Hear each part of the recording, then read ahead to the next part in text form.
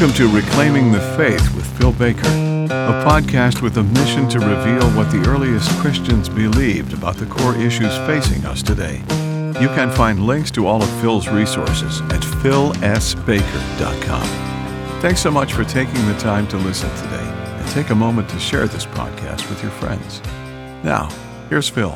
Hey y'all, here in episode 117, I get to interview my good friend Kareem McBean.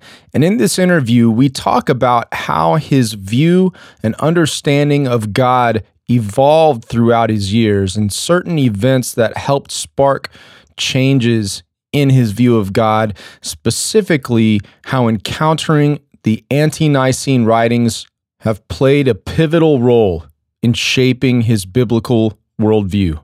If you're blessed by this episode, please consider leaving a rating and review on my Apple Podcast channel, Reclaiming the Faith. Also, if you haven't already, please go check out my new book called Faithful Witness, the Early Church's Theology of Martyrdom, which you can find in audio version, paperback version, and Kindle version on Amazon. And again, if that's a blessing to you, please consider leaving a rating and review there. I am blessed to be a part of Omega Frequency, and we put out great content every week, which you can find on our two YouTube channels, Omega Frequency and Omega Frequency Live. And this Friday, BDK and I are going to be going through another section of the Didache, the earliest extra-biblical Christian document in existence. And we're going to be discussing again how it calls us to follow the simple way and simple words of Christ. So be sure to check that out on Friday at 8 p.m. Central Time. All right, without any further ado, let's get into episode 117.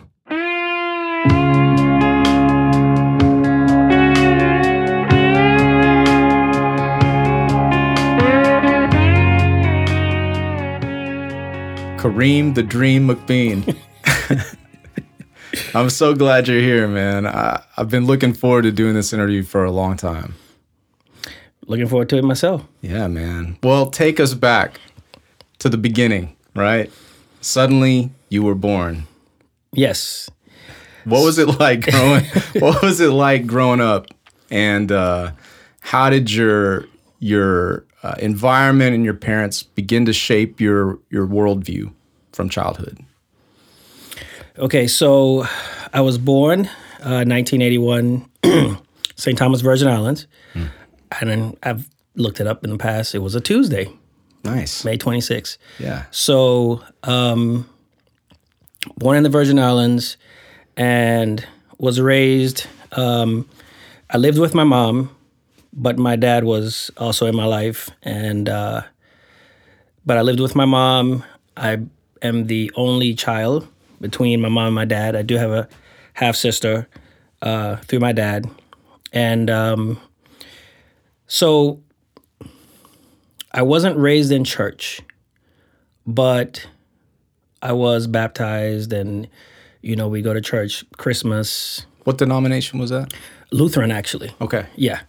Now, don't ask me what that means in terms of Lutheran and what it meant, because I'm really not familiar with it in terms of growing up. What did that particular Lutheran church believe? Because you do have different kinds of Lutheran. Yeah. So we would go to church. So I had some concept of God. We had my mom had a Bible, that kind of thing. But in terms of growing up in the islands, you're heavily influenced by reggae music. It's a slower lifestyle. Most of the people that are in some way involved in, we have like calypso music. There's a lot. It's a very cultural society. There's a lot of culture involved.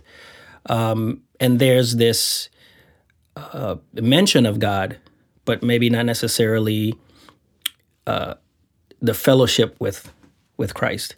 So you're going to hear about God. You're going to hear about people who love God, or people may say things like "pray for me."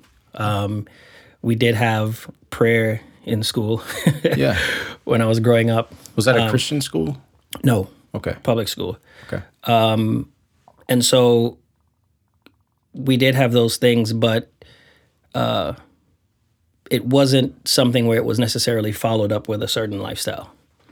And I guess you kind of see that a lot today, kind of a surface where you may acknowledge, but it doesn't necessarily reflect in how you live. So parents shaping my worldview, I would say in terms of my worldview, I didn't really have one per se, but then when you get to college and you start to see certain situations, you realize, oh, this is how I feel about this, or this is how I feel about that. I would say probably more conservative in terms of what I believed to be right and wrong. Yeah. My parents, we didn't have, like my dad made good money, my mom made good money, but we weren't rich and we certainly weren't poor. So I guess you'd be, middle class. Yeah. But when you live in the islands, when the hurricane comes, everybody's in the same class. Yeah. Right? Because now we got to clean up. Homes are destroyed, no power, in certain cases, no food. You may have to, get food from a neighbor, or we would have, when it was really bad, the military would come and bring what's called MREs, things that they would have out on the battlefield. It's like kind of comes in a bag, and all you do is add water, and the thing heats it up on its own, and you kind of eat it from there. And those actually begin to taste very good. Yeah. I mean, at first it's kind of like, but then you look forward to them. So we had some of those. So my point is, even if you have someone who has a lot of money, someone who has a lot of money, someone who doesn't have a lot, the hurricane comes and just equalizes everything, because now we all have to rebuild, and we all have to sort of come back off the ground and get back up again. Do you remember a particular hurricane? Like, I remember Alicia in 84, and I remember Hugo. I think that was like 89 or something like that. So did y'all get hit by either of those? So Hugo, we got in 89. Yeah. So it's funny you say that. Hugo 89, Maryland 96. And I've lost track, but for example, I think it was 2004. There were 3 hurricanes, I believe, that came through Florida in the span of like 2 weeks. I was in Florida at the time. Then I was in Florida for Hurricane Andrew at the time. So I think at last count, I've been in like 8 hurricanes. So yeah, I do remember Hugo 89, Maryland 96. Those were the big ones. Did your home get destroyed? We lost the... Sorry, that was Amos. No, you're fine. You're fine. We lost the roof from the first one. In the second one, we were okay, but we were in my mom's room. I remember being in my mom's room during the hurricane, and some object, stone probably, just came through the window and bash, hit the window. And all of a sudden, all the wind starts coming in. So me, my mom, and my dad had to go run in the laundry room, because now the bedroom's not safe, because now stuff is just going to come in. Yeah. So there was some damage there. Vehicles would be damaged. Yeah, it was pretty bad. But I always tell people, we didn't have any power. In one case, we didn't have power for 6 months and cable for a year.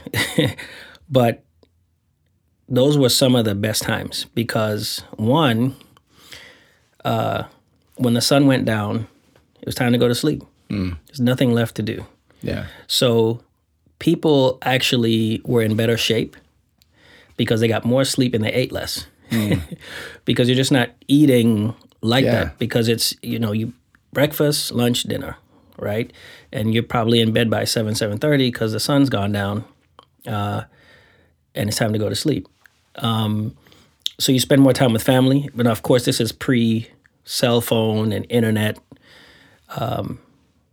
But those times when you didn't have much were actually some of the better times, because you didn't need much. And so, families will probably get a lot closer.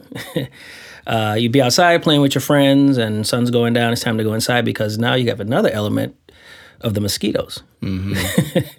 And so if you're hanging around too long outside at night, you're going to get bit and nobody likes that. It's extremely annoying. Was malaria prevalent there? No, but I do remember getting sick one time when I got bit by a mosquito and I got real sick, throwing up sick. I don't know exactly what I had, but I had something. Yeah. Because it's just not that was one of the 2 times in my life I've ever vomited. So something was going on from that mosquito bite. So, with those hurricanes early on, you're like 8 and 15, right? It can bring the reality of our mortality right up in our faces. And with that, we begin to think a little bit more about God as well, I'm sure. Yeah. Do you remember some particular moments there in the islands where you felt God trying to get your attention? I remember thinking about God when we were in that laundry room. And I'll tell you why. We're in the laundry room and you can just hear the wind. And if you've been in a hurricane, you can hear it. It's whistling. Yeah. And I can just hear this banging on the roof, just bam, bam, bam, and you would hear it. So I was thinking it's either one or two things. Either the neighbor's roof has now come under ours, or our roof is getting ready to get out of here. Yeah. And if that happens, now we're in some real trouble. And see, what I knew that I don't think most people realize is what makes hurricanes so dangerous is, one, they're there pretty much all day. I mean, it's 9-10 hours of just wind constantly banging on your home. The second thing is hurricanes have tornadoes in them. That's what makes them so dangerous. And so I knew, if this thing goes, we could be in a whole lot more trouble because then, you've got tornadoes just all out there. So I remember at that point having some thoughts as of thinking, it's a pretty young age to be in this kind of a situation. God, if you're out there, we could use a little safety here, So those kind of things, just being afraid and knowing that there is a God, and maybe I should start praying to him because I don't want this roof to come off. I'm not going to sit here and say it was something genuine. It wasn't. It was one of those things where, okay, I kind of need God right now, so I'm going to pray to him. Yeah. It wasn't,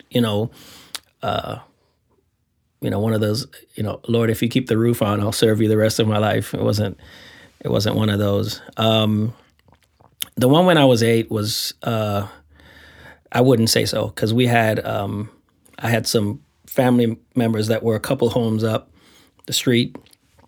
We had to go out almost in the middle of the storm and get them because their house was in trouble. We had to go, get them down to bring them down to us. So, and if I'm being honest, for an 8-year-old, I don't know, maybe if it speaks to my personality, that was more of an adventure. Yeah. And then kind of let's go, Yeah. But when you're young, you don't think, you're not thinking death. Right. You're not thinking sharp objects flying. Yeah.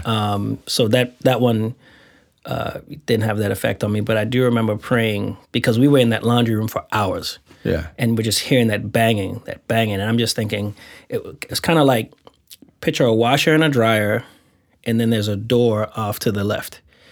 And it's that's just a small hall. And we're just in there for hours, and I'm just thinking, I need the roof to stay on, and I need that door to stay on. Either one of those goes, And then, because we had left my mom's room and sort of retreated to the laundry room, I didn't know what was going on in the rest of the house.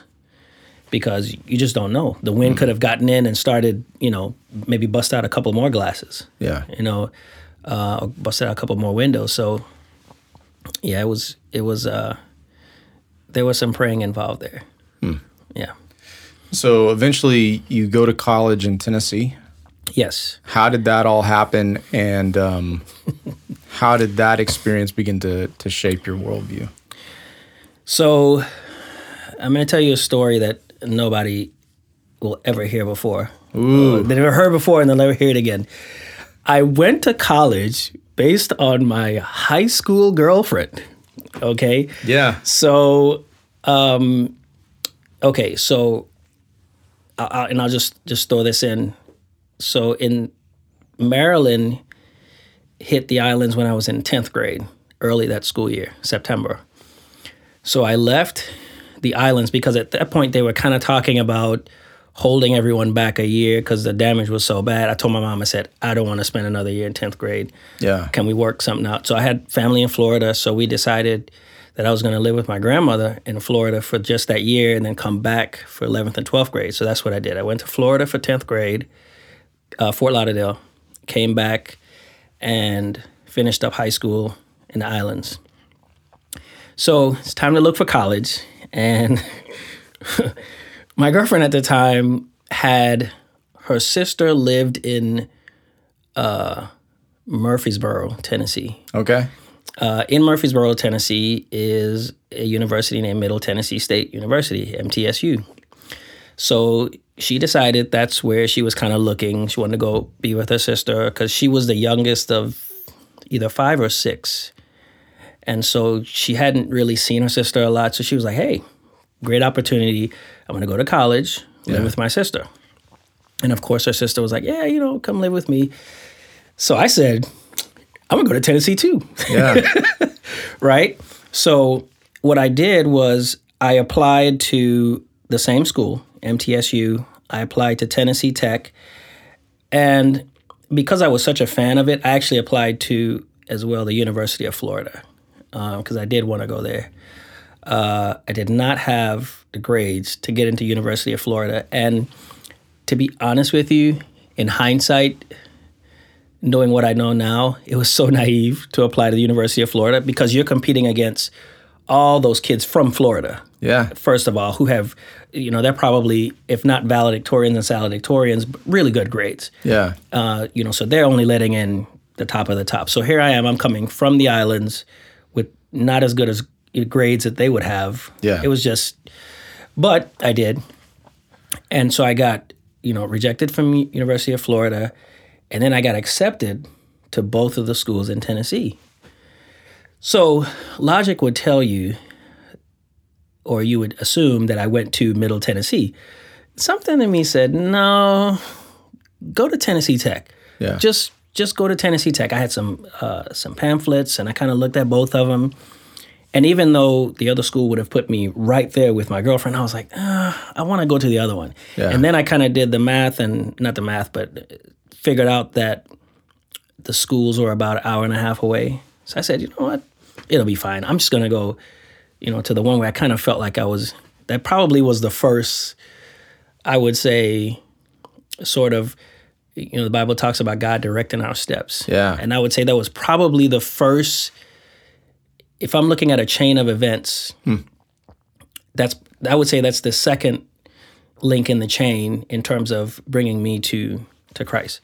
The first one I would say actually is that girlfriend from high school actually got me my first Bible. She was a Christian, and she gave me my first Bible. And I actually, not too long after she gave it to me, I sat down in one day and read the whole Torah. First 5 books of the Bible. I couldn't put it down. Yeah. I mean, I was just amazed. How old were you?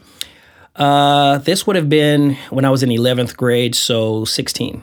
So you went to Lutheran church your whole life up until that point and did Yes. not have a Bible.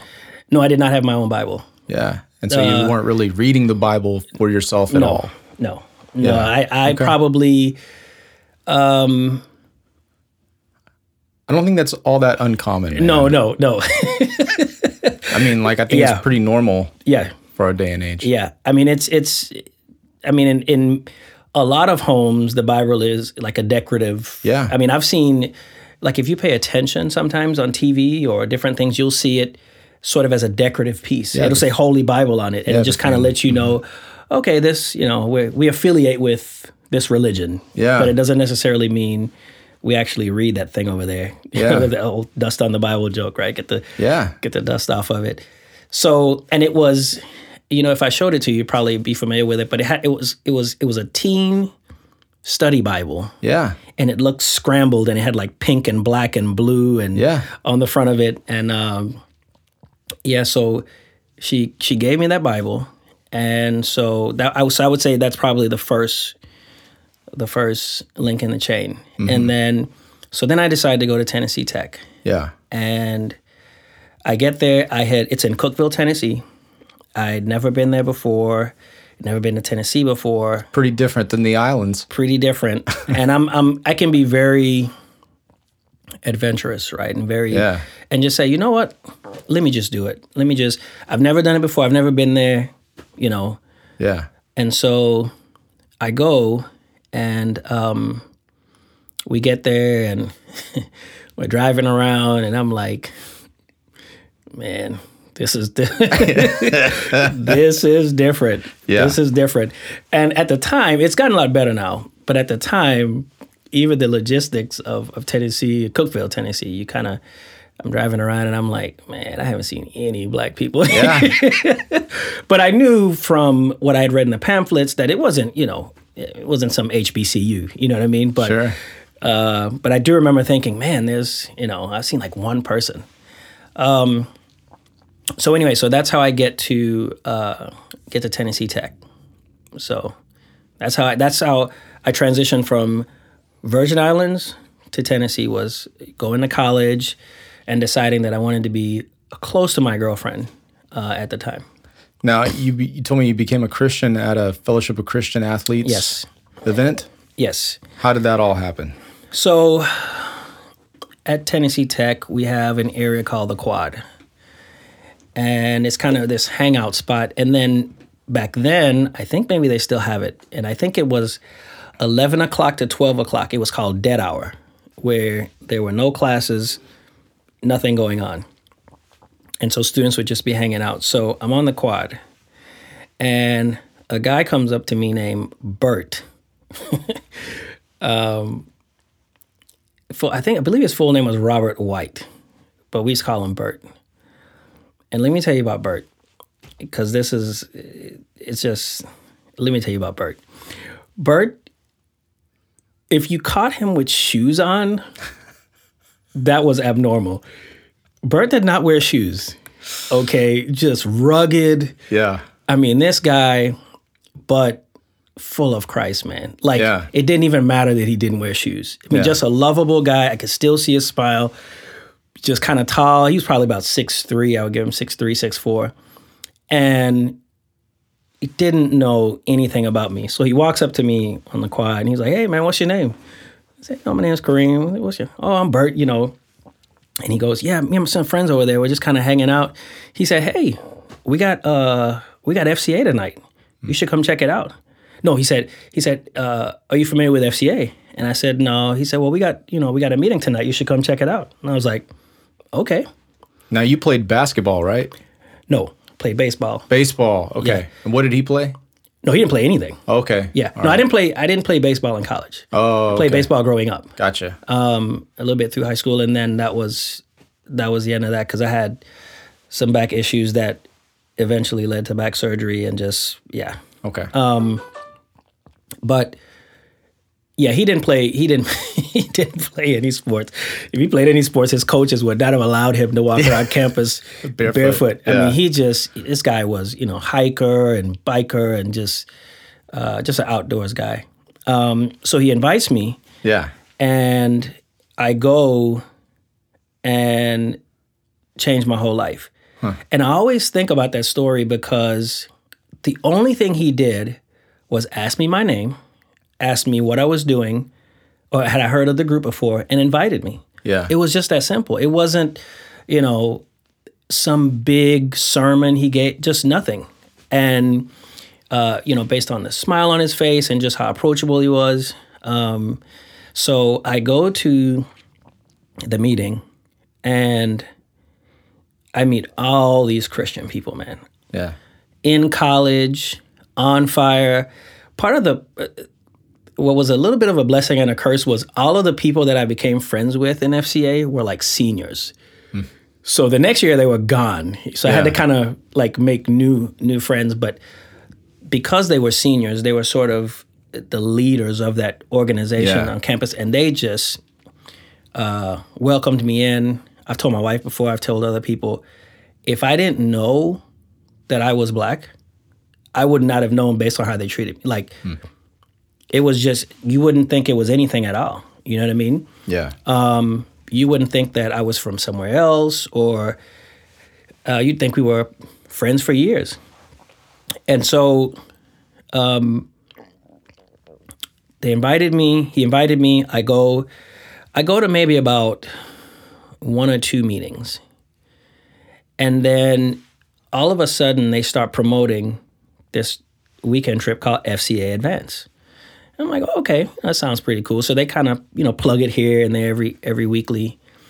So as it gets closer, some of my friends come to me and they're like, hey, are you going to FCA Advance? Well, I had already known that, it was off in the woods somewhere. we're in parts of Tennessee that, So the Appalachia. Yeah. So I said, you know what? No, I'm not going out there with you guys.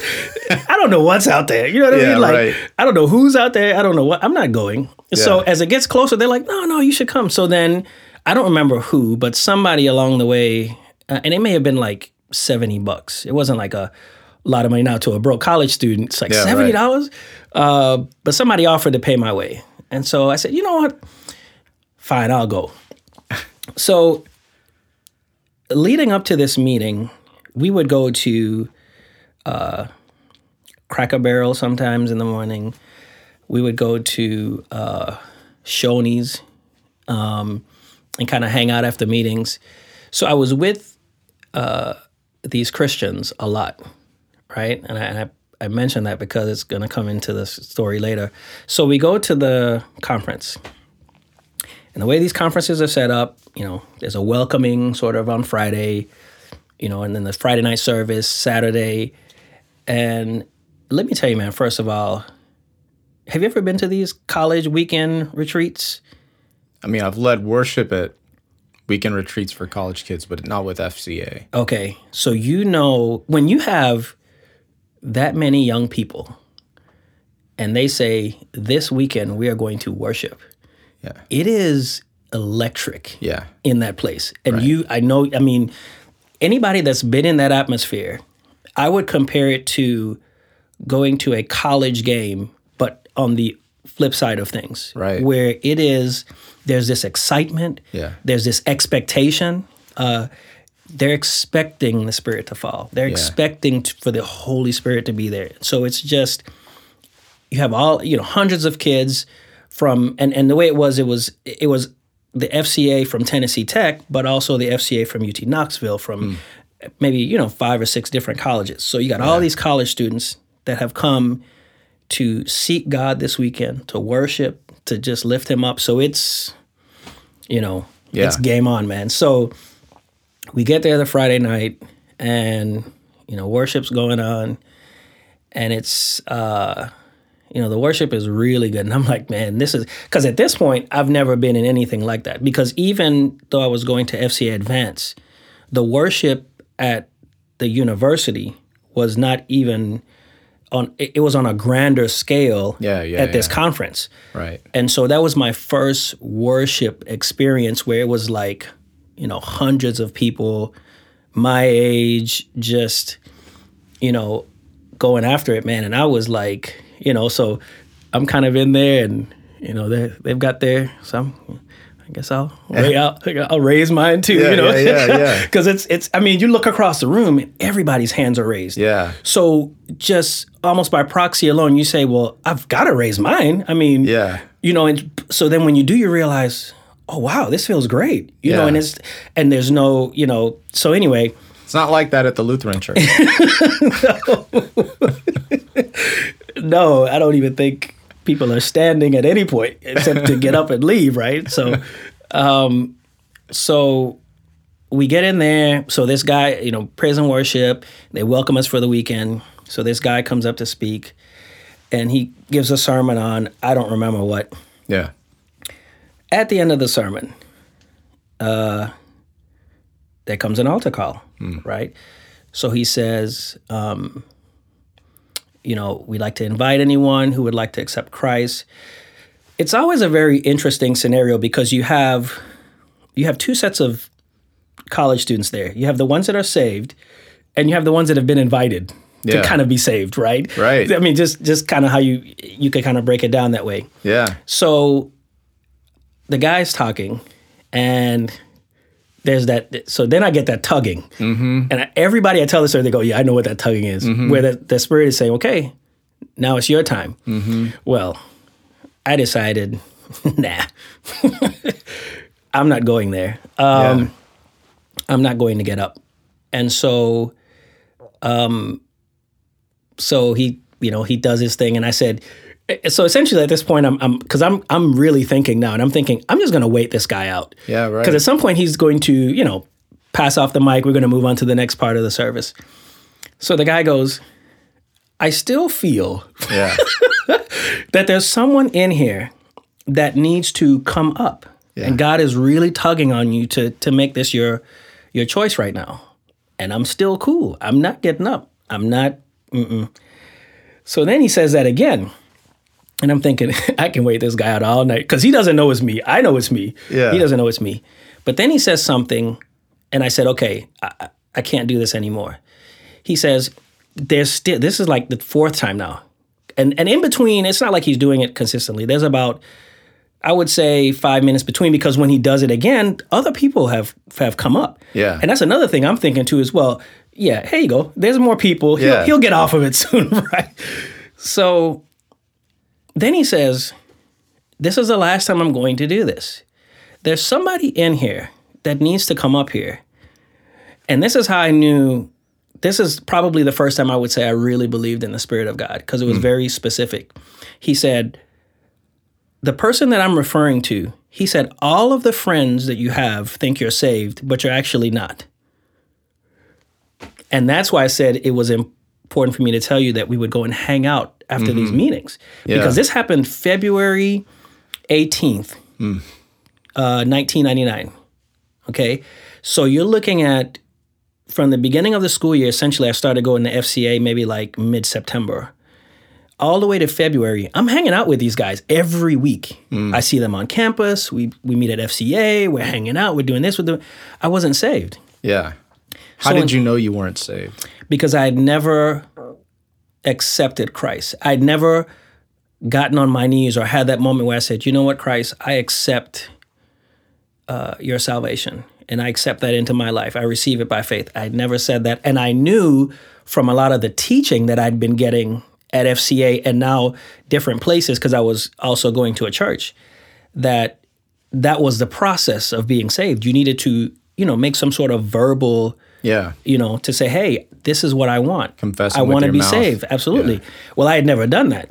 I just kind of been around it and I was very comfortable.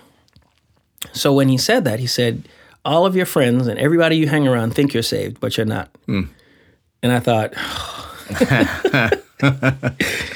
oh, man. And once you know it, I was the only person that got up. And so it was one of those things where it's like God was reaching, and he kept reaching, and he kept reaching, and he thought, I'm going to reach one more time. That's such a pride check, man. Yeah. And he reached one more time, and there was something sort of pronounced about when the guy said, okay, this is the last time I'm going to say it. Yeah. And I got up. So this is funny. I'm on the row. I'm in the middle of the row. The row is probably about 10 seats, And I get up, and because everybody from the chapters were sitting together, sort of in big groups, right? Obviously. And I stand up, and all of my friends looked at me like, what? Yeah. You're not saying, like, we just, because they had assumed I was, because we were hanging out and all that. And they just kind of looked at me, and the first look was kind of like, huh? Like, but then the second look was one of, man, we so glad you stood up, And so I go down, And at this point, I'm a little bit of an emotional wreck. Yeah. Because the moment sort yeah. of starting to hit me. Again, goosebumps in the back of my neck just think about it. Yeah. So I get up there, and the guy kind of looks at me, and he kind of looks at me like, yeah, like, I've been waiting for you, kind of, And so then he kind of, tells us a couple of things. So then he says, okay, everybody that came up to the front, we're going to go, and we're going to go outside, and we're going to pray. So this is February in Tennessee, okay? Hope you brought your coat. It is about 20-something degrees, because this is at night now. Yeah. I mean, we're in the nighttime. Yeah. And we're in that time of the year where the sun goes down. You Yeah. know, it's gone at 5:30. So we're in the woods, and so they take us outside. Yeah. This is another moment where I realize there's something different going on here. You have a guy from the islands. I should be freezing. Yeah. I left my coat inside because I Yeah. had no idea we were going to have to go outside. Yeah. So because when we were inside, you didn't need it. So I just Yeah. had on a regular shirt. Actually, we had these FCA shirts I think we had made for the trip, and so I go outside, and they kind of have us in this circle, and we're holding hands, and there's a guy in the middle, and he's praying for us, and never once did I feel cold. Mm-hmm. It was almost like this warm feeling that I had on the inside that was enough to even keep me warm on the outside. Yeah. And I didn't realize it till I went back inside, and one of my friends was like, "Hey man, you forgot your jacket." And I thought, I didn't need it. Yeah. You know what I mean? Like I just didn't need it. And so that was that's how I got saved, man. Bert invited me, and I guess a lot of the meetings that I went to sort of in hindsight were sort of seeds that were being planted, leading up to that moment where I kind of toggled with the Spirit. But when that guy said what he said, I knew that was God speaking. It was just too specific Yeah. to what I was, because my thinking at the time was, I'm not getting up. Because if I get up, they're going to all know that I'm not saved. Because actually, part of my thinking was too, is I'll just do this later. Yeah, right. I'm not going to go up there and, I'll just do it later. Right. I'll handle it later. Yeah. So when he said, you don't want to come up here because all of your friends think you're saved, but you're actually not. And you can feel God tugging on you to make this change tonight. And I thought, okay, that's for me. That's I can't miss this one. And so, yeah. Man, that's really cool. And I bet coming from a Lutheran perspective early on, like the gifts of the Holy Spirit and like miraculous stuff is not something you really had in your worldview at that point. Yeah. So I'm sure that make it, even that, not just becoming a Christian, but having that warmth when it's cold. Yeah. Kind of it's like putting a pebble in your shoe. You're like, what's this about? Yeah, yeah. Is there more? Yeah. Yeah. I remember there was a time when I was doing home church, house church stuff. And this guy came up to me afterward, and this is in like late July in Houston. So blazing hot. It's kind of like an opposite story, okay? Yeah.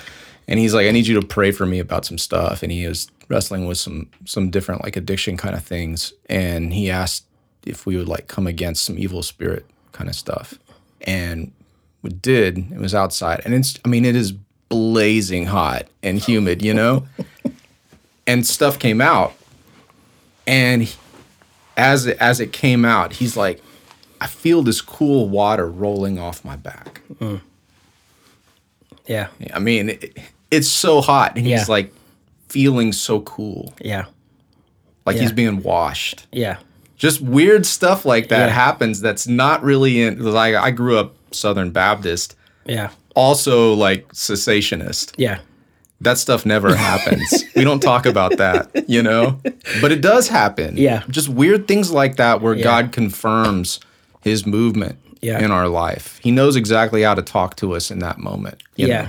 And I think what happens a lot of times is you get, like you said, you get things that in the natural. Yeah. Because I think when not only, but most of the times we're thinking naturally. Yeah. So God almost has to interject and flip our natural thinking to realize, oh, there's something else going on here. Yeah. It's not normal what's going on right now. Yeah. And I think that's probably, the best way to get our attention anyway, because we want to always think so naturally and through logic, right? And through sometimes wisdom, I think, can be a bad thing because we're so wise that we can't think outside of that, and God's not in this box of, well, this is supposed to go this way. Yeah. Right? And so sometimes I think he interjects himself in a way that we go, that's got to be God. So how did God continue to change your thinking from that point? So I would say, okay, so in there, well, not in there, probably a little bit after that, I ended up joining this choir in college. I didn't know you were a singer. Well, no. In choirs, you harmonize. That takes some skill, man. No. Let me be honest. There were a lot of people in this choir that could sing, and I was sort of blending in with their beautiful voices. That's the best way I can explain it. I cannot do solos. I cannot, but I can harmonize within a choir. Yeah. But it's different from actually knowing how to sing. So I joined this choir, and in this choir, I started to meet a lot of other students who were raised in church.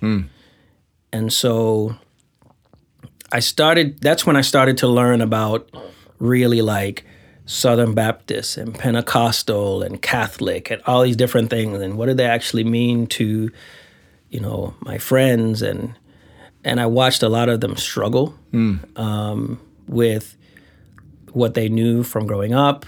Now they're on their own, and they're seeing a different kind of Christ. They're actually reading their Bibles now, so they're being confronted with, wait a minute, I've done this all my life, but I can't find it in here. Where is it? And so they're struggling. And so in terms of myself, it was easier, I say, for me to just kind of raw accept Christ. This is what it is. And then I started doing a lot of reading. Right. I would spend hours reading my Bible. And so I started to develop a lot of beliefs. And what I would try to do, and a friend of mine told me this in FCA. He said, read the red, right? Read the red, meaning, Bible, red words, read the red. Read the teachings of Christ. Because one of the things was, okay, where do I sort of begin to dig in and try to find, what this Bible is really teaching because I went from knowing of the Bible and sort of being around it and being around these Christians to, okay, now I'm a Christian. Yeah. Now, how does this fit in for me? Yeah. And so just being able to read it some sort of from I don't want to say tainted, but there was just, I could just read it for what it was, because I had not had years and years and years of, this is what this means and this is what this doesn't mean, and Yeah. And so I think my view of Christ really did play a role with relationship with Christ. Like, I never got into the religion side of it because I just wasn't, you know what I mean? Like, I was never on that side. It was always about the relationship. And the more I studied the relationship, the more I understood that it is about relationship, and not, because religion is a set of rules, right? But the relationship with Christ. Now, the outcome in certain things may look the same, but the sort of root of that is going to be different, right? Motivation. Yeah, like somebody might say, well, I don't curse, right? So a guy who says it out of religion will say, well, the Bible says don't curse. Well, the guy who's doing it out of relationship would say, you know what? Life and death are in the power of the tongue. I don't want to use my tongue for that. Or if I'm doing that, it's going to further me away from Christ. It's going to further me away from my purposes. I may not be able to speak to certain people because they heard me cursing over here. You know what I mean? Like, it comes from a different motivation. Right. And so the motivation for me was never religion driven. I didn't have a set of rules to live by. Yeah. And so when I found Christ, it was about building that relationship and seeing where that came from. And I went to a church in Cookeville, Tennessee called New Covenant. And these people just wrapped their arms around me. It was a very small church. The pastor at the time was a guy named Eric Mumford. And I'll never forget, it wasn't unusual to see him preach a sermon and cry. Like, in the middle of the sermon. I remember a couple of times he couldn't even finish the sermon. Yeah. Because he was crying. I mean, he was so genuine. He was so passionate. Him and his wife ended up leaving the church because the church had a lot of dealings with, they were doing a lot of mission work in the Ukraine. And God just kept putting it on his heart to go to Ukraine, go to Ukraine, go to Ukraine. And so finally him and his wife just said, we got to go. And so they left. They went to the Ukraine and I think started a church there, as a matter of fact. But there was some families there that was just amazing. What denomination was this? It was a non-denominational. Okay. Yeah. Did they have a particular leaning? Like, were they more like Reformed, or do you know? I do not. So I will say, like, for example, they spoke in tongues there. Okay. But when they did, there was an interpretation given. You know what I mean? Like, it was very, I felt like what I saw there was what the Bible taught. You know what I mean? Like, so, you know, they would do that. They would have, they believed in like, there were certain people in the church that were called prophets, and they would prophesy. Like, for example, they had like a senior night every year. Yeah. And they would have all the members of the church that were seniors in college or in high school. And the prophets of the church would just prophesy over them, you know, and they would kind of, you know, tell them what they thought God was showing them in terms of the life of this teen, or not a teenager if they were in college. But I did notice that, how can I put this? When they would prophesy, I felt like I could still read my Bible and see what they were actually telling them. You know what I mean? Like a lot of times it was based on God. It would be something like, God wants to use you in a very special way, right? God wants to use you to speak to men. You know, God wants to, there was always sort of this affirming of staying in God's word to be able to accomplish whatever it is you were trying to do. Yeah.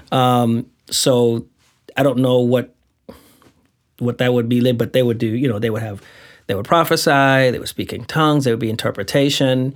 And they would have these like flags up in the church, like all these sort of Christian type flags, and but it was a powerful church, and I actually got baptized at the homes of one of these members of the church. Really nice home too. It was a home that was in walking distance from the campus. Did you begin to see some of the gifts of the Holy Spirit be prevalent, or just selectively used through you? Either way. I would say, well, I guess, not necessarily, because hospitable is kind of like... command. We're supposed to be hospitable. Yeah. So that wasn't, because I wouldn't say speaking in tongues. Now, I have spoken in tongues before, but it was not something that was done in public. Yeah. That was in private prayer. Yeah. but I would say definitely the gift of teaching is one that that I think I began to see, because then what would happen is I would end up sharing what I knew with others, but being able to share it in a way that you could sort of get it. Because I've actually spoke to people before I was saved and even after, where they're so up here that it's like you have to be sort of deeply rooted to even keep up with them in a conversation, if that makes sense. Like they're so they can share the word with you, but sometimes it doesn't come across as someone teaching you. Right. It comes across as someone sort of sharing information, but not necessarily breaking down what you need to know. So I would definitely say the gift of teaching in terms of becoming more prevalent. Yeah. Yeah, that's cool, man. And I'm sure that speaking in tongues thing was a bit shocking that first time. Yeah. Like, where did that come from? Oh man. So okay. I'm not asking you to do that if you don't want to tell. You don't have to. I was just kind of making a reflective comment. Yeah. No, so my best friend in college, who unfortunately passed away about 11 years ago. My daughter's 11. She was not too long born before he passed away. He came from a Kojic church. Okay. Yes. Yeah. Yes, Black Kojic church and Church of God in Christ. Oh yes. Yeah. And so, he was all about some tongues and yeah. So I had being around him and like I'll give you an example. There would be times we would be in choir practice. Okay. And we're just warming up. Yeah. And just room gets real heavy. Yeah. Okay. And you can tell something's going on because people start crying, they stop singing. Before you know it, spirits in the room. Yeah. And this is from practice. This is not the actual concert.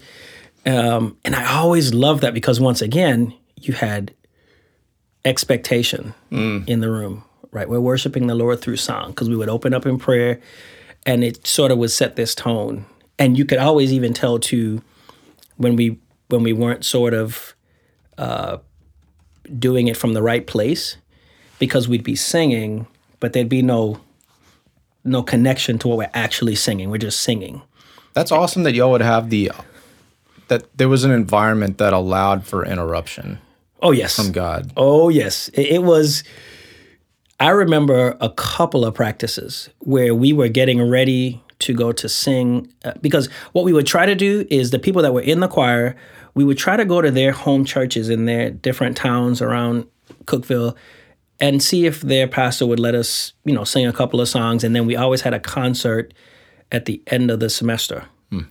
So I remember on a couple of occasions trying to get ready for these Sunday concerts at, local churches, and the Spirit just interrupting, and we don't even finish the practice. Yeah. And so when we leave, we're like, well, I guess we'll just sing this song when we get there. But we just knew if God wanted us to finish that practice, then he would have let us. But no, he interrupted. Yeah. So he must have some grand plan of how this is going to go when we go sing, this Sunday. Yeah. And yeah, so that there was space for that. And I think that was probably my first introduction to really tongues and that, because there were students in there who, once again, they're coming from all these different backgrounds, right? So Pentecostal, Kojic. So, they're kind of, speaking in tongues. And I'm like, okay, I've, read about this in the Bible. Yeah. That kind of thing. And so you start to, because even in one of those practices, once again, I remember somebody speaking in tongues, somebody giving the interpretation. These are college students. Okay, yeah. These are not grown, mature people with families and spouses. I mean, these are young college students who are, for the most part, just on fire and just seeking after God. Not doing it perfectly, but striving for it, nonetheless. So, anyway, so one day, I'm praying and I'm reading about it, right? And it's talking about, praying in tongues and how, if you're doing it, it's a language, right? But if you're going to do it in public, there needs to be some interpretation. Yeah. 1 Corinthians 14. There you go. Yeah. So I'm praying by myself, and I'm praying, and I just felt like this overwhelming sort of feeling. And as that's happening, I kind of feel myself just like saying things that were not really like English. You know what I mean? And I think at the time, the feeling that I had was so overwhelming, I kind of knew it was the Spirit. But at the same time, I think I had read enough and sort of prayed about it enough to know that that was not something, I never felt ever the urge to just do that in public, in a public setting. And I never felt like that was a gift of mine in terms of, to be able to do that or to interpret it for that matter. Yeah. It's obviously the most controversial of the gifts, but to me it's the most unique of the gifts, because I feel like you can have it, but that doesn't necessarily mean it's for yours to be used in public either. Yeah. You know what I mean? Yeah. Because the Bible says it creates confusion. Yeah. I mean, to the person that doesn't believe, they're just like, it doesn't make any sense to me. Yeah. Unless there's an interpretation. Unless there's an that's interpretation. specifically for them. Yes. Where they're like, uh-oh. Yeah. Yeah. Because I know you've been a Christian for a while. I know you've seen video. You've been in situations where somebody is just, man, they're speaking in tongues, man. Yeah. But it's not connected to any interpretation. Yeah. I mean, it's just going on and on. It's like, okay, because then it does reflect upon, because the issue that I did begin to see was the more you spoke in tongues, the more sort of spiritual you are seen as, right? It's kind of, which ironically is fleshly. yeah. So that was sort of the connection I started to see with sort of the abuse of that gift, if you will. Yeah. Because it, like I said, there have been times, I would say about 4 times, I've been somewhere where, well, a little bit more than that, but somebody speaks in an unknown tongue, and there's an interpretation, and it really does edify the room. Yeah. Because then it's almost like there's no doubt that God is here. Yeah. Because now he's really speaking to us, because I remember being at a church in Florida, and it happened. And a lady all the way on one side of the church just starts speaking in tongues very loudly. This is the middle of praise and worship. And she's just speaking in tongues. And then all the way on the other side, another lady just starts interpreting.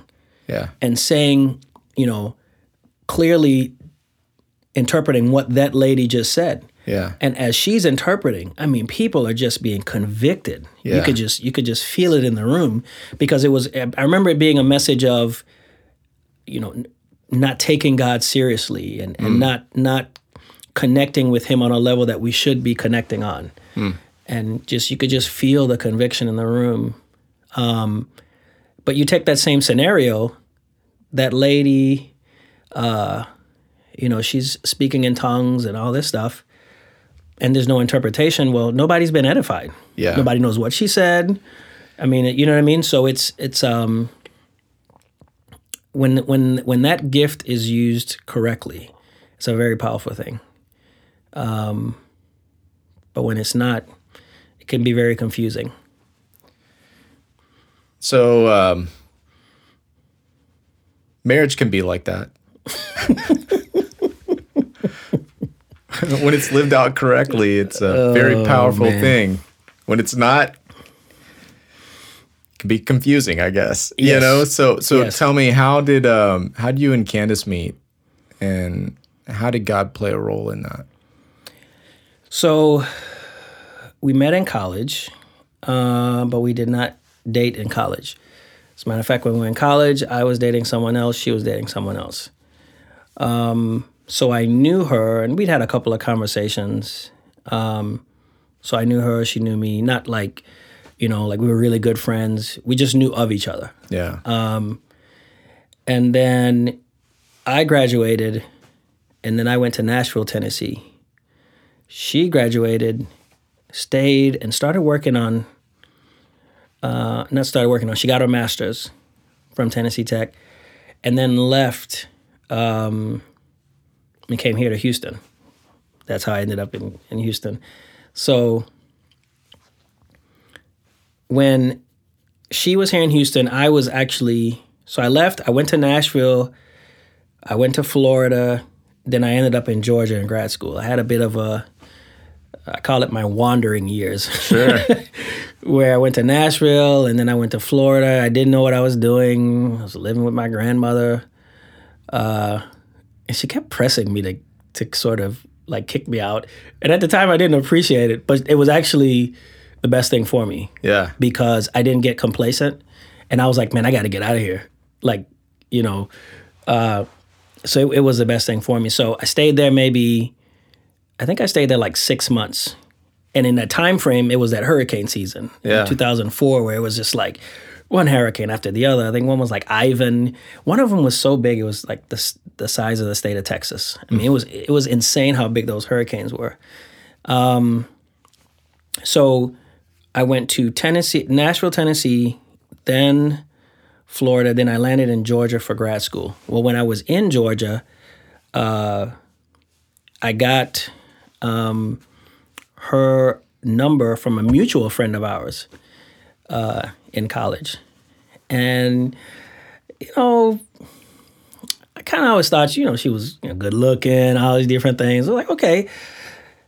So I said, yeah, give me her number. Because we were just talking, the mutual friend and I were just talking about, college and all the people. And I said, do you have her number? She goes, yeah. She said, yeah, I got a number. So she gave me the number. And I sent her a text message. And the text said, is this still Candace McLean's number? And she still has the phone. Even a couple of times, I was like, you gotta get rid of this old phone. She was like, no, this phone has a text message in it. So, so she responded yes. And that's pretty much how we get from here to there. I mean, in terms of God, so obviously I'm saved at this point. She's saved. And so we had a lot of conversations about God. And she was raised in church. It was called the Worldwide Church of God. Think kind of like Seventh-day Adventists in terms of a lot of similar doctrine. And I brought that up to say her and her dad would talk about God all the time. They still do. Yeah. So conversations about God we would have a lot of those. Yeah. And so God did play a role in our relationship and how we sort of viewed the world. And obviously it's played into how we've raised our kids and that kind of stuff. But I would say that it was definitely a God thing. The way that when we met, we just we knew what we wanted. Yeah. And it happened fast, man. Like we dated for like right up to a year, got engaged, and we're married 6 months later. Yeah. Like, it wasn't one of these long relations. Like it was, boom, boom, boom. Yeah. And so I think that God did play a huge role in how we sort of viewed each other, how we sort of viewed the world. It was very important to us. Yeah. And you'll have a couple of girls? We got a couple of girls. Yeah, how's fatherhood changed your worldview in a sense? Maybe your view of yourself, your view of God. Well, my view of God has definitely been, I think, enhanced by my daughters. Yeah. Because you realize that, listen, man, there is only like a couple of things, and I mean that literally, that they could probably do where I would say, you know what, that one's really close to unforgivable. You know, like you see these, crime shows all the time, and these kids, murder their parents or something. Sure. It's like, okay, that's a little bit much, right? But in terms of, there's almost nothing, Yeah. and I mean very close to almost nothing they can do, where first thing I want to know is, are you okay? Mm-hmm. That's the first thing. And then once we figure out that you're okay, how can we now turn this around and go back the other way, right? Like, you're always in a position of, let's move forward. I don't want to stay here. Yeah. Let's move forward with whatever it is. And that has helped me to see how God feels about us. I don't want you here. Let's move forward. Let's take the next step this way. Like, you're going to have those times where you make that mistake, but God doesn't want to keep you there, and neither does a father to a daughter. How can we move forward? So, and I remember years ago when they were first born, right when one was about 3 and the other was 1. You've written a book. You went through the process. You're a very dedicated, sort of committed guy, way better than I am, because I wanted to write a book, but I never followed through with it. And the concept of the book was going to be the relationship that my daughters sort of exposed to the relationship that God has with us. You should write that book. I mean, because I had all these like examples and all these things that were going on in the moment where it was like something would happen and God would sort of step in and say, see, the way you feel is how I feel in terms of, you want what's best for her. You want that, you don't want her to be hurting. Yeah. Right. A situation where something, if I say to her, sweetie, don't touch the stove. Right. And she touches the stove. Well, I told you not to touch the stove. I want what's best for you. That's why I'm telling you not to touch the stove. Not because I don't want to be I want to be a dad that's just going to get in your way, but I'm actually providing you with information that's going to make it better for you. Right. And that relationship, because sometimes as when you're growing up and your parents say you can't do something, you think it's, they're older, they don't know anything. But no, they're actually trying to provide a safe place for you. Yeah. And so just learning, how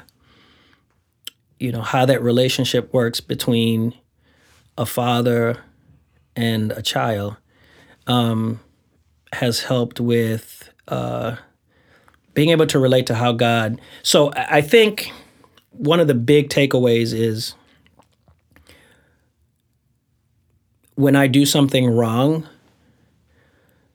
and I ask for forgiveness, I know that God is ready to move forward with me. Yeah. And it doesn't become some big guilt trip as it was before. I would say that was probably more of before when I had my daughters, you would think, okay, am I forgiven?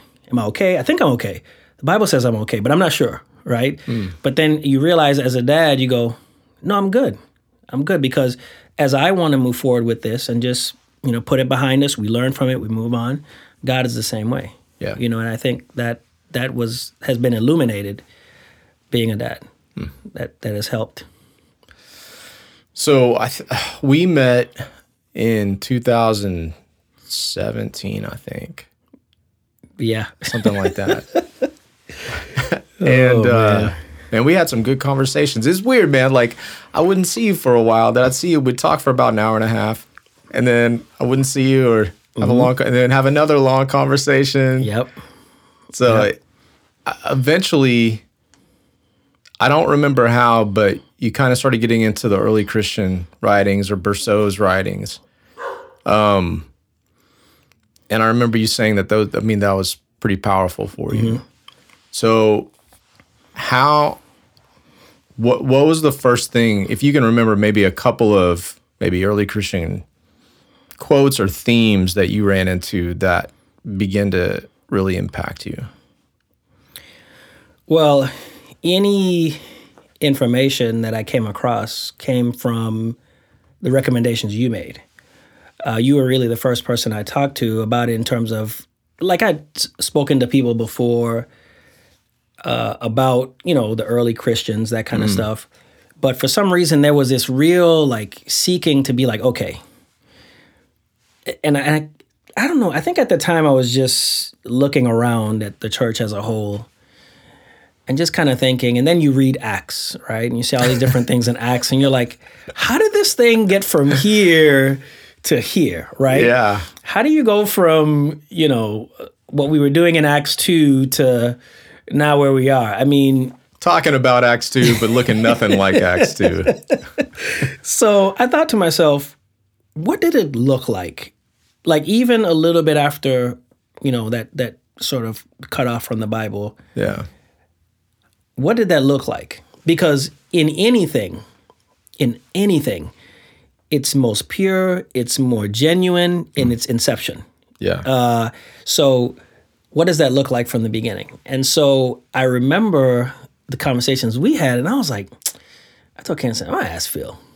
And I think I sent you a text message or something, and I said, hey, what are the names, or maybe we had talked, what are the names of, where can I start with this? Yeah. Some good, where I can find documentation, letters, maybe that kind of stuff. And then the first one you made was, where is it? The early Christians. That was the first one I bought. Yeah. So I started reading that, and I was like, man. That's the Ebhard Arnold collection, yeah. Yeah.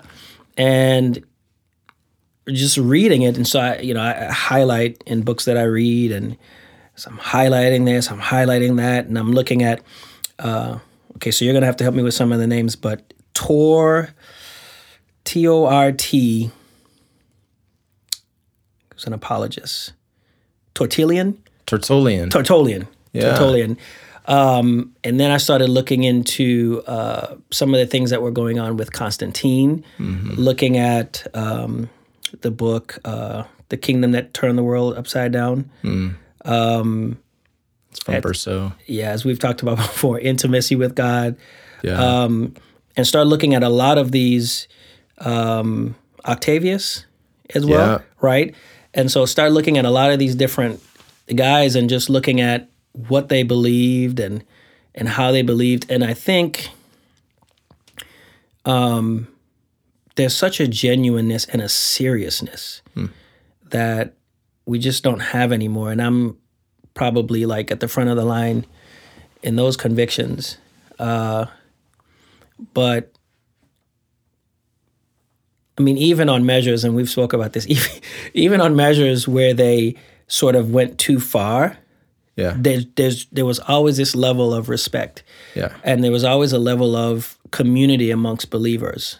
They seem to have really looked out for one another, but and I had not known a lot about the different times and levels of persecution. Yeah. Like you hear a lot of things, but I never actually sat down and like read.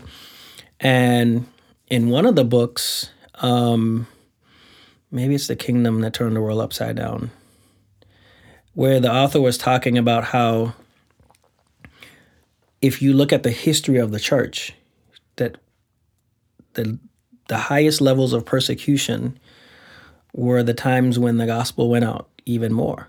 And then when the church got very complacent with a lot of things, we sort of stopped doing that, which is, I think, some of what you see today. Because in America, we don't have real persecution. Now, some people, not everybody may agree with that statement, but to me, persecution to me is a life or death issue.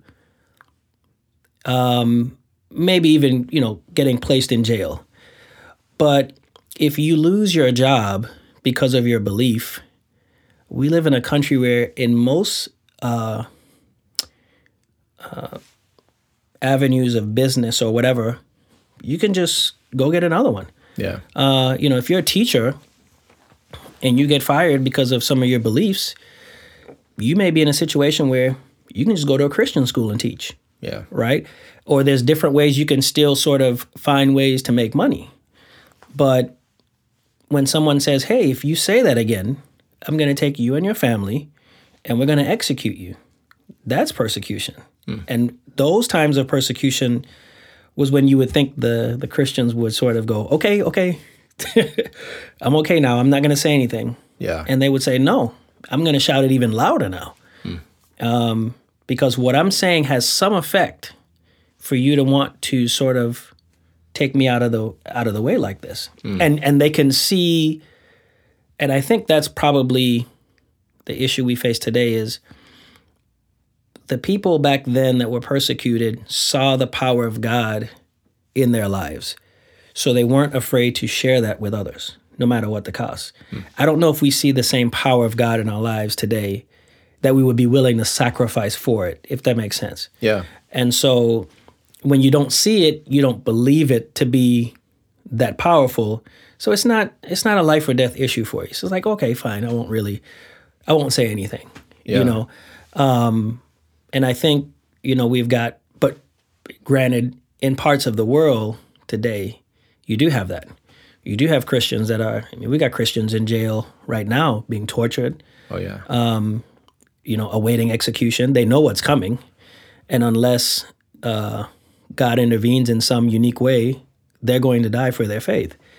In most of those cases, I pray that they are comfortable with that decision, that they understand that, dying for your faith is one of the most honorable ways. I think it's the most honorable way you can die. Yeah. I mean, you're laying down everything for the love of Christ. And the Bible talks about there being great reward for that. So, but I don't know if, especially here in America, and I can only speak for America because that's where we live, that I don't know if we believe in that power of God. I don't know if we see it manifest in our lives to where we're willing to lay down everything as they were. But I got a lot of that from, so reading the early Christians and reading about the early Christians, and sort of the books that I've been reading sort of focus on the beginning to about 300, right? And I think I felt like I read about two different authors that kind of said, okay, after 300, it kind of started falling apart there. Yeah. So they kind of focus in on that time frame to sort of really find out, okay, what did these guys believe? How was this sort of functioning, at that time? And so just being exposed to that literature, I think every Christian should do themselves a favor and read a lot of that literature, because it's so important to figure out, it's kind of like if you go to a company, right? And you become, the CEO of that company, it might behoove you to go back and look at how that company got started. What were the original owner's intention with that company, right? I mean, if you're going to work for the company, you're going to know, you need to at least know how it started. What were they thinking? That kind of thing. And so I did want to know, because like I said, we've got, is it hundreds of denominations now? Or is it thousands? It's a whole lot. And so how do we get from one unified, giving of everything and, or at least being able to bring something that your brother may need to, no, they need to go out there and earn it for themselves. I'm not helping them out. That's, they're being lazy. Or you see somebody in need. I mean, the Bible has some very strong language on if I see you and you need something and I have access to help you with it and I don't, the Bible has some very strong language on, calling that sin and saying, hey, it's not right. Because a lot of times when you, and in most cases, when you help someone, they're inclined to help others because now they even have the resources to help someone else. And so I think it's important that we remember how that kind of works in terms of treating each other. And so I highlighted in my Bible, about that. And one of the things that I do is I highlight when the Bible talks about how we should treat others. And in there, you'll find a lot of different scriptures that sort of just show how the initial church would treat each other. It wasn't perfect, obviously. Yeah. It'll never be perfect because you can't get perfection out of imperfect people. Right. And the more people you add to the mix, the less imperfect it becomes. But I still think there's a standard that we can obtain that we're not, even in the imperfection. Yeah. And so I do see a lot of that in the writings, even something as simple as, baptism. They took baptism very seriously. Oh, yeah. Very seriously. If you got baptized, think of it this way. Today, we could baptize probably in the middle of a mall. And maybe half of the crowd would applaud. The other half would be like, why are you guys doing this here? Go back to the beginning. Public baptism, there literally could be someone in the crowd saying, that's the next family we're going to grab. Right? Yeah. Because now they have publicly admitted that they're going to spread their heresy or their blasphemy all over our region or whatever. And so those people were now marked. Yeah. And so I remember reading in the literature that they would actually have 2 or 3 days of fasting before they baptized anyone because it was that serious. Yeah. And if you're taking 2 or 3 days to fast, you're going to be thinking about that during those 2 or 3 days. It's going to be at the front of your mind. Why am I doing this? Am I doing this for the right reasons? Once I do this, what next? What does this mean? Like there's so many questions that it would invoke that you would say, yeah, they're going to take it seriously. Yeah. It's almost like if you got a job and the job said to you, you know what? You can start work Friday, but today is Tuesday. So between today and tomorrow, we want to know what you're going to do when you come work for this company. So guess what? On Wednesday and Thursday, you're probably going to be looking up information, writing things down, trying to figure out what am I going to tell them.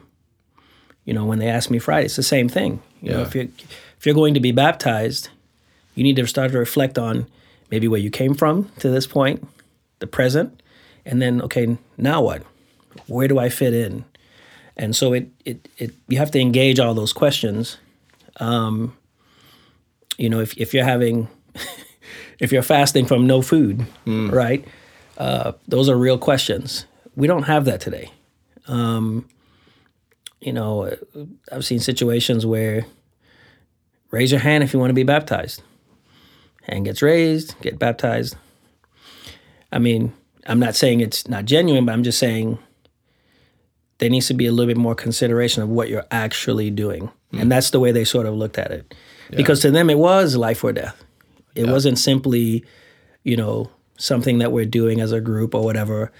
I remember reading in, it may have been, again, The Kingdom That Turned the World Upside Down, where it was talking about how when you became an elder in certain areas, it was almost like a death sentence. Because when they would come and they would persecute, they would try to take it out from the top. Right. So they would come and grab the elders for persecution. And so to be ordained as an elder was not like what it is today, where it's, in a lot of cases, you're ordained as an elder and it's like, yeah, man, I'm an elder. Back then, it's probably like, I would imagine them looking out like, okay, so we're going to need 2 more elders. And I could see guys like, oh, okay. Don't look my way, please. Yeah. Because that means for them, hey, they know, they're coming for select sort of people. And so that's what I mean, that there was this sense of genuineness and awe to a lot of the different positions that they held.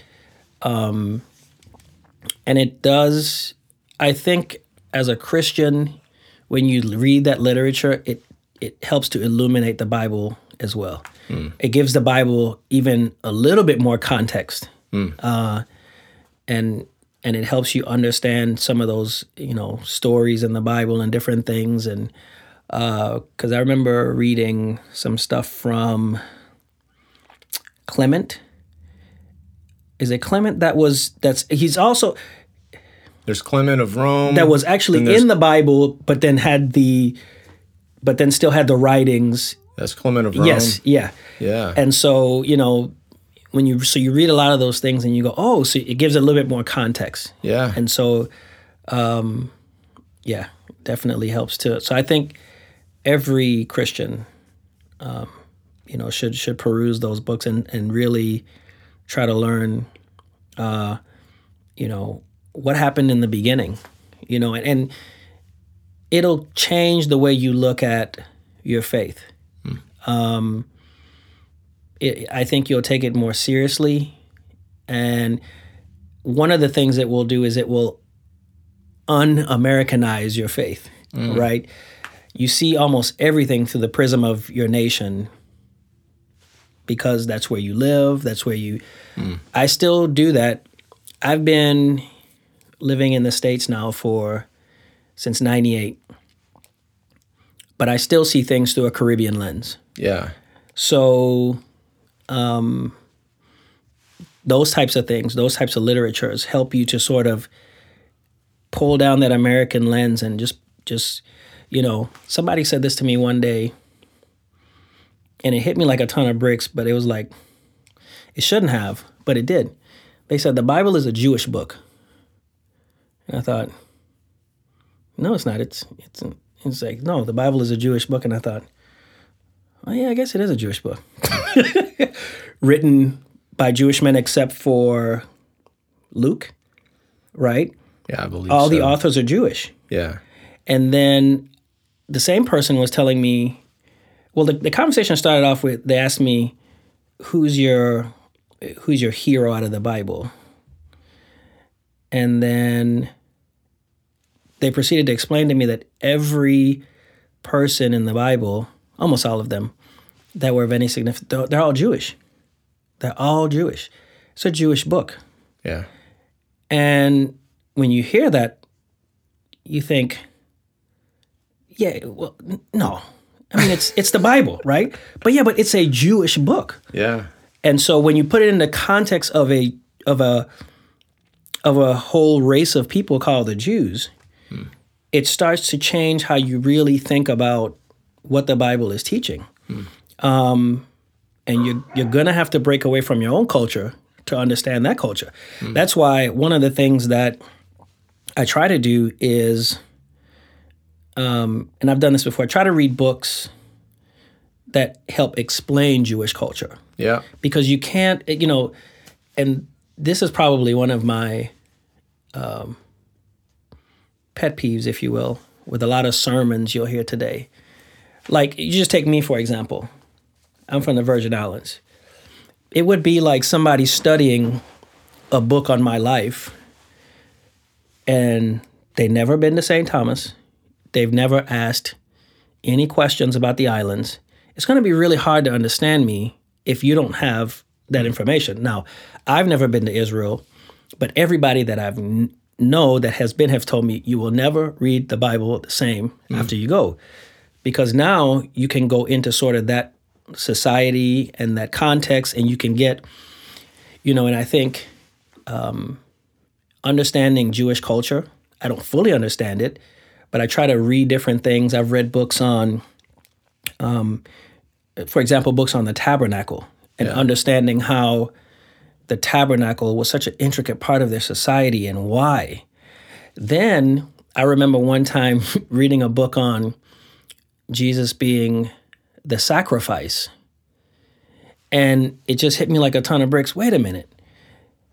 Because I would say for years, everybody says the Lamb of God.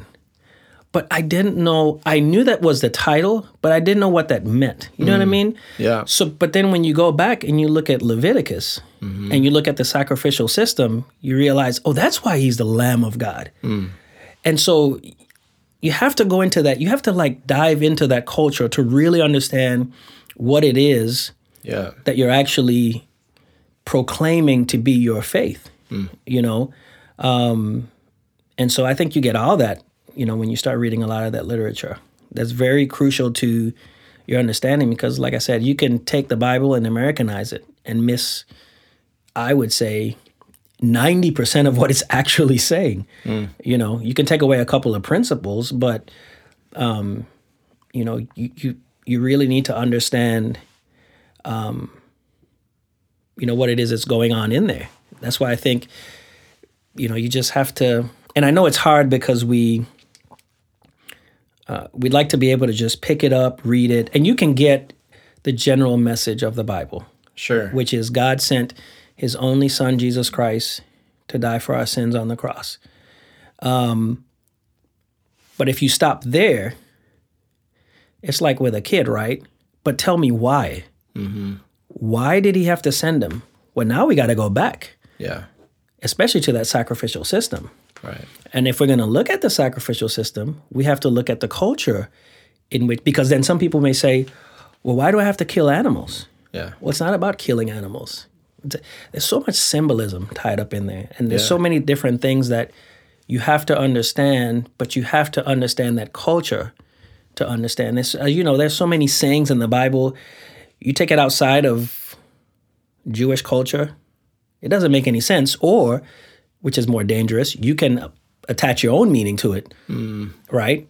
And before you know it, you've got all kinds of doctrine. Yeah. That probably leads to a lot of the issues we have today. Yeah. You know? That's really good. I mean, thinking that we have a biblical worldview, but it's really just an American worldview. That's a certain brand of American worldview and like forcing that into the Bible. Yeah. So there's so much like eisegesis that's happening. Yeah. Where we're just cramming things in. Yeah.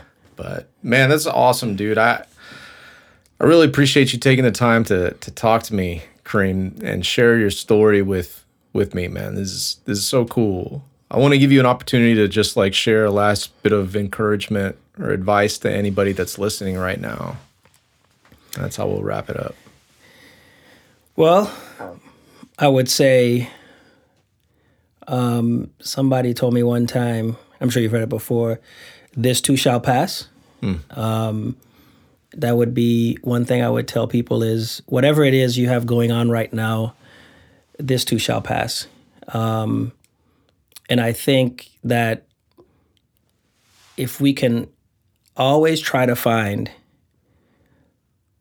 the lesson in whatever is going on, it helps to go through it. It may not lessen the physical pain or the emotional pain, but it will assist in, okay, this is where I'm headed. Because there's always a lesson in everything that God allows. It's never about, you know, God wanting you to go through something just so you could be battered and bruised. Yeah. And what you're going through, somebody else needs to hear that story.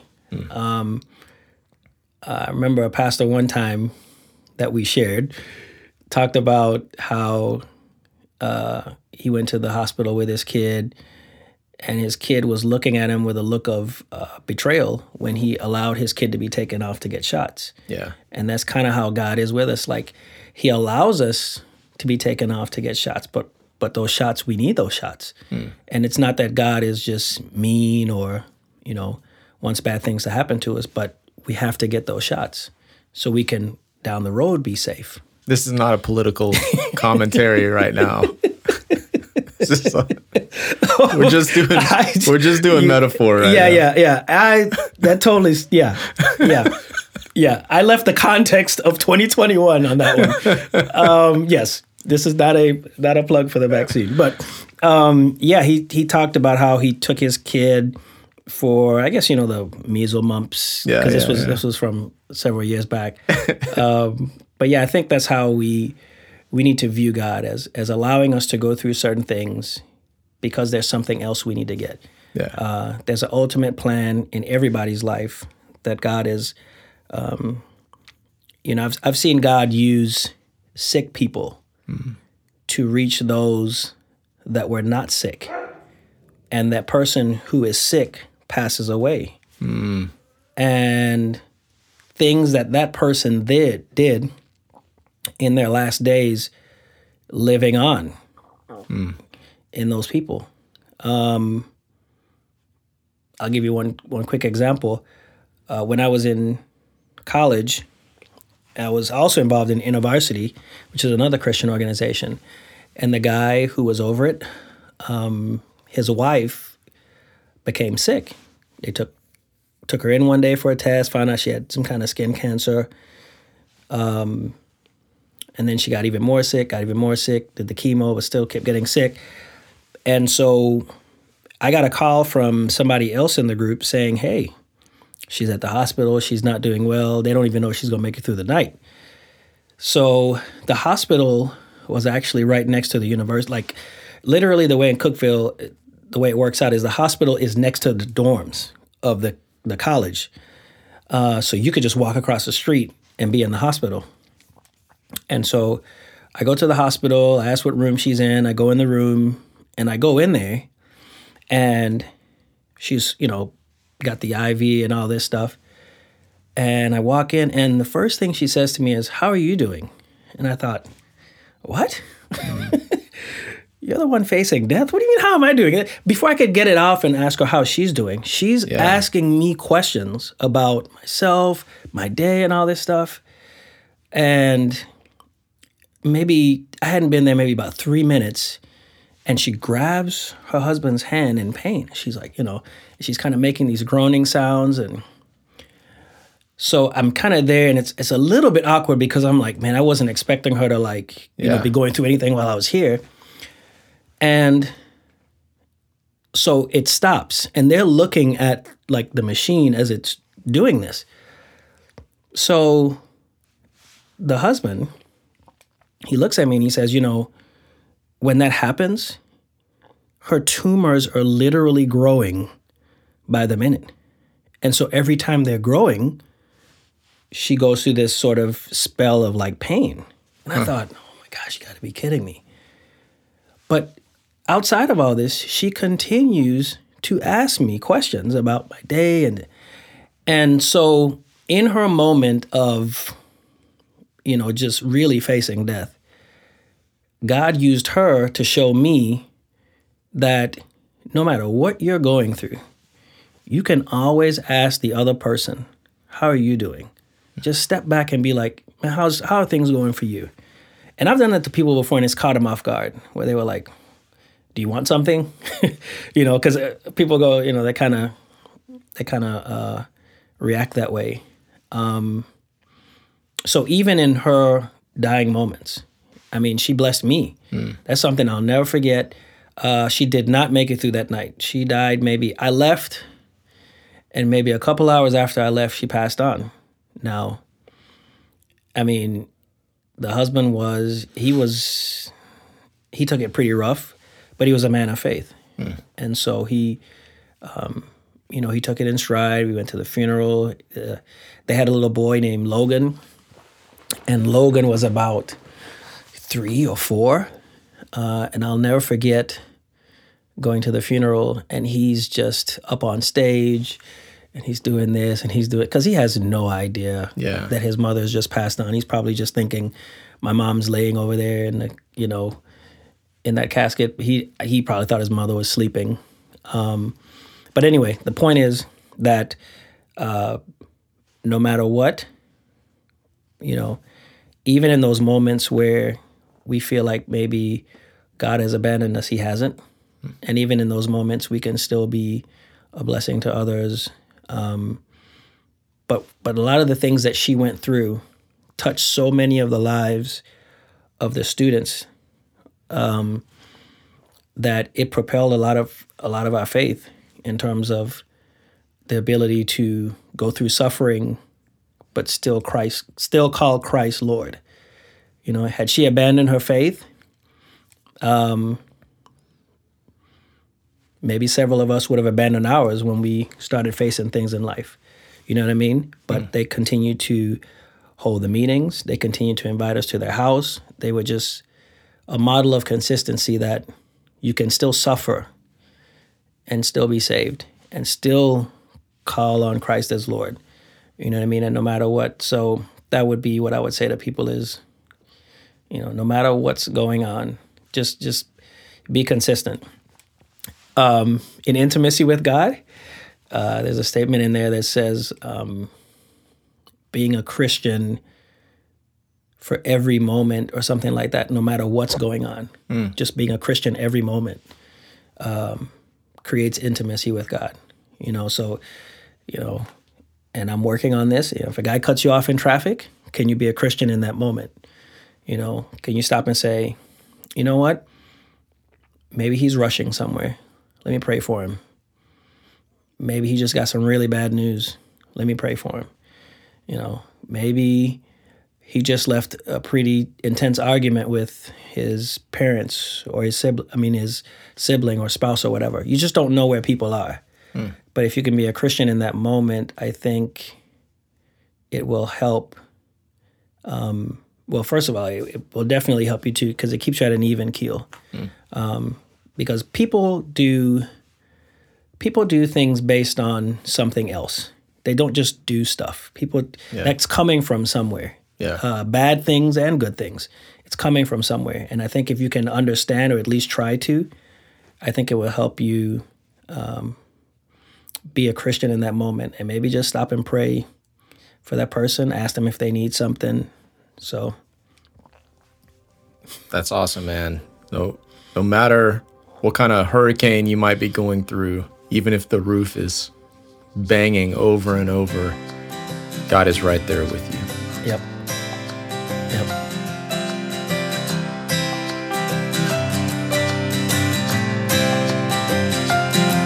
It's true, the stories they tell you. They said there's no way they would go. I know, just look at me here too. 9,000 miles from home. Don't seek escape, I hear them say. It's my heart, it breaks in pieces. My soul has found its meaning right here with you tonight.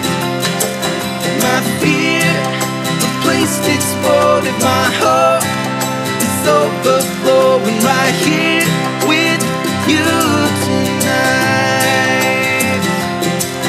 I see roll like ocean billows, the tears mothers before hell. I hear the hopeful song of widows. Feel my cold heart melt. I think I know why you said go. Is my heart, it breaks in pieces. My soul has found its meaning right here with you tonight. My fear replaced its motive. My hope is overflowing right here with you tonight. Oh, my heart, it breaks in pieces. My soul has found its meaning right here with you tonight. My fear replaced its motive. My hope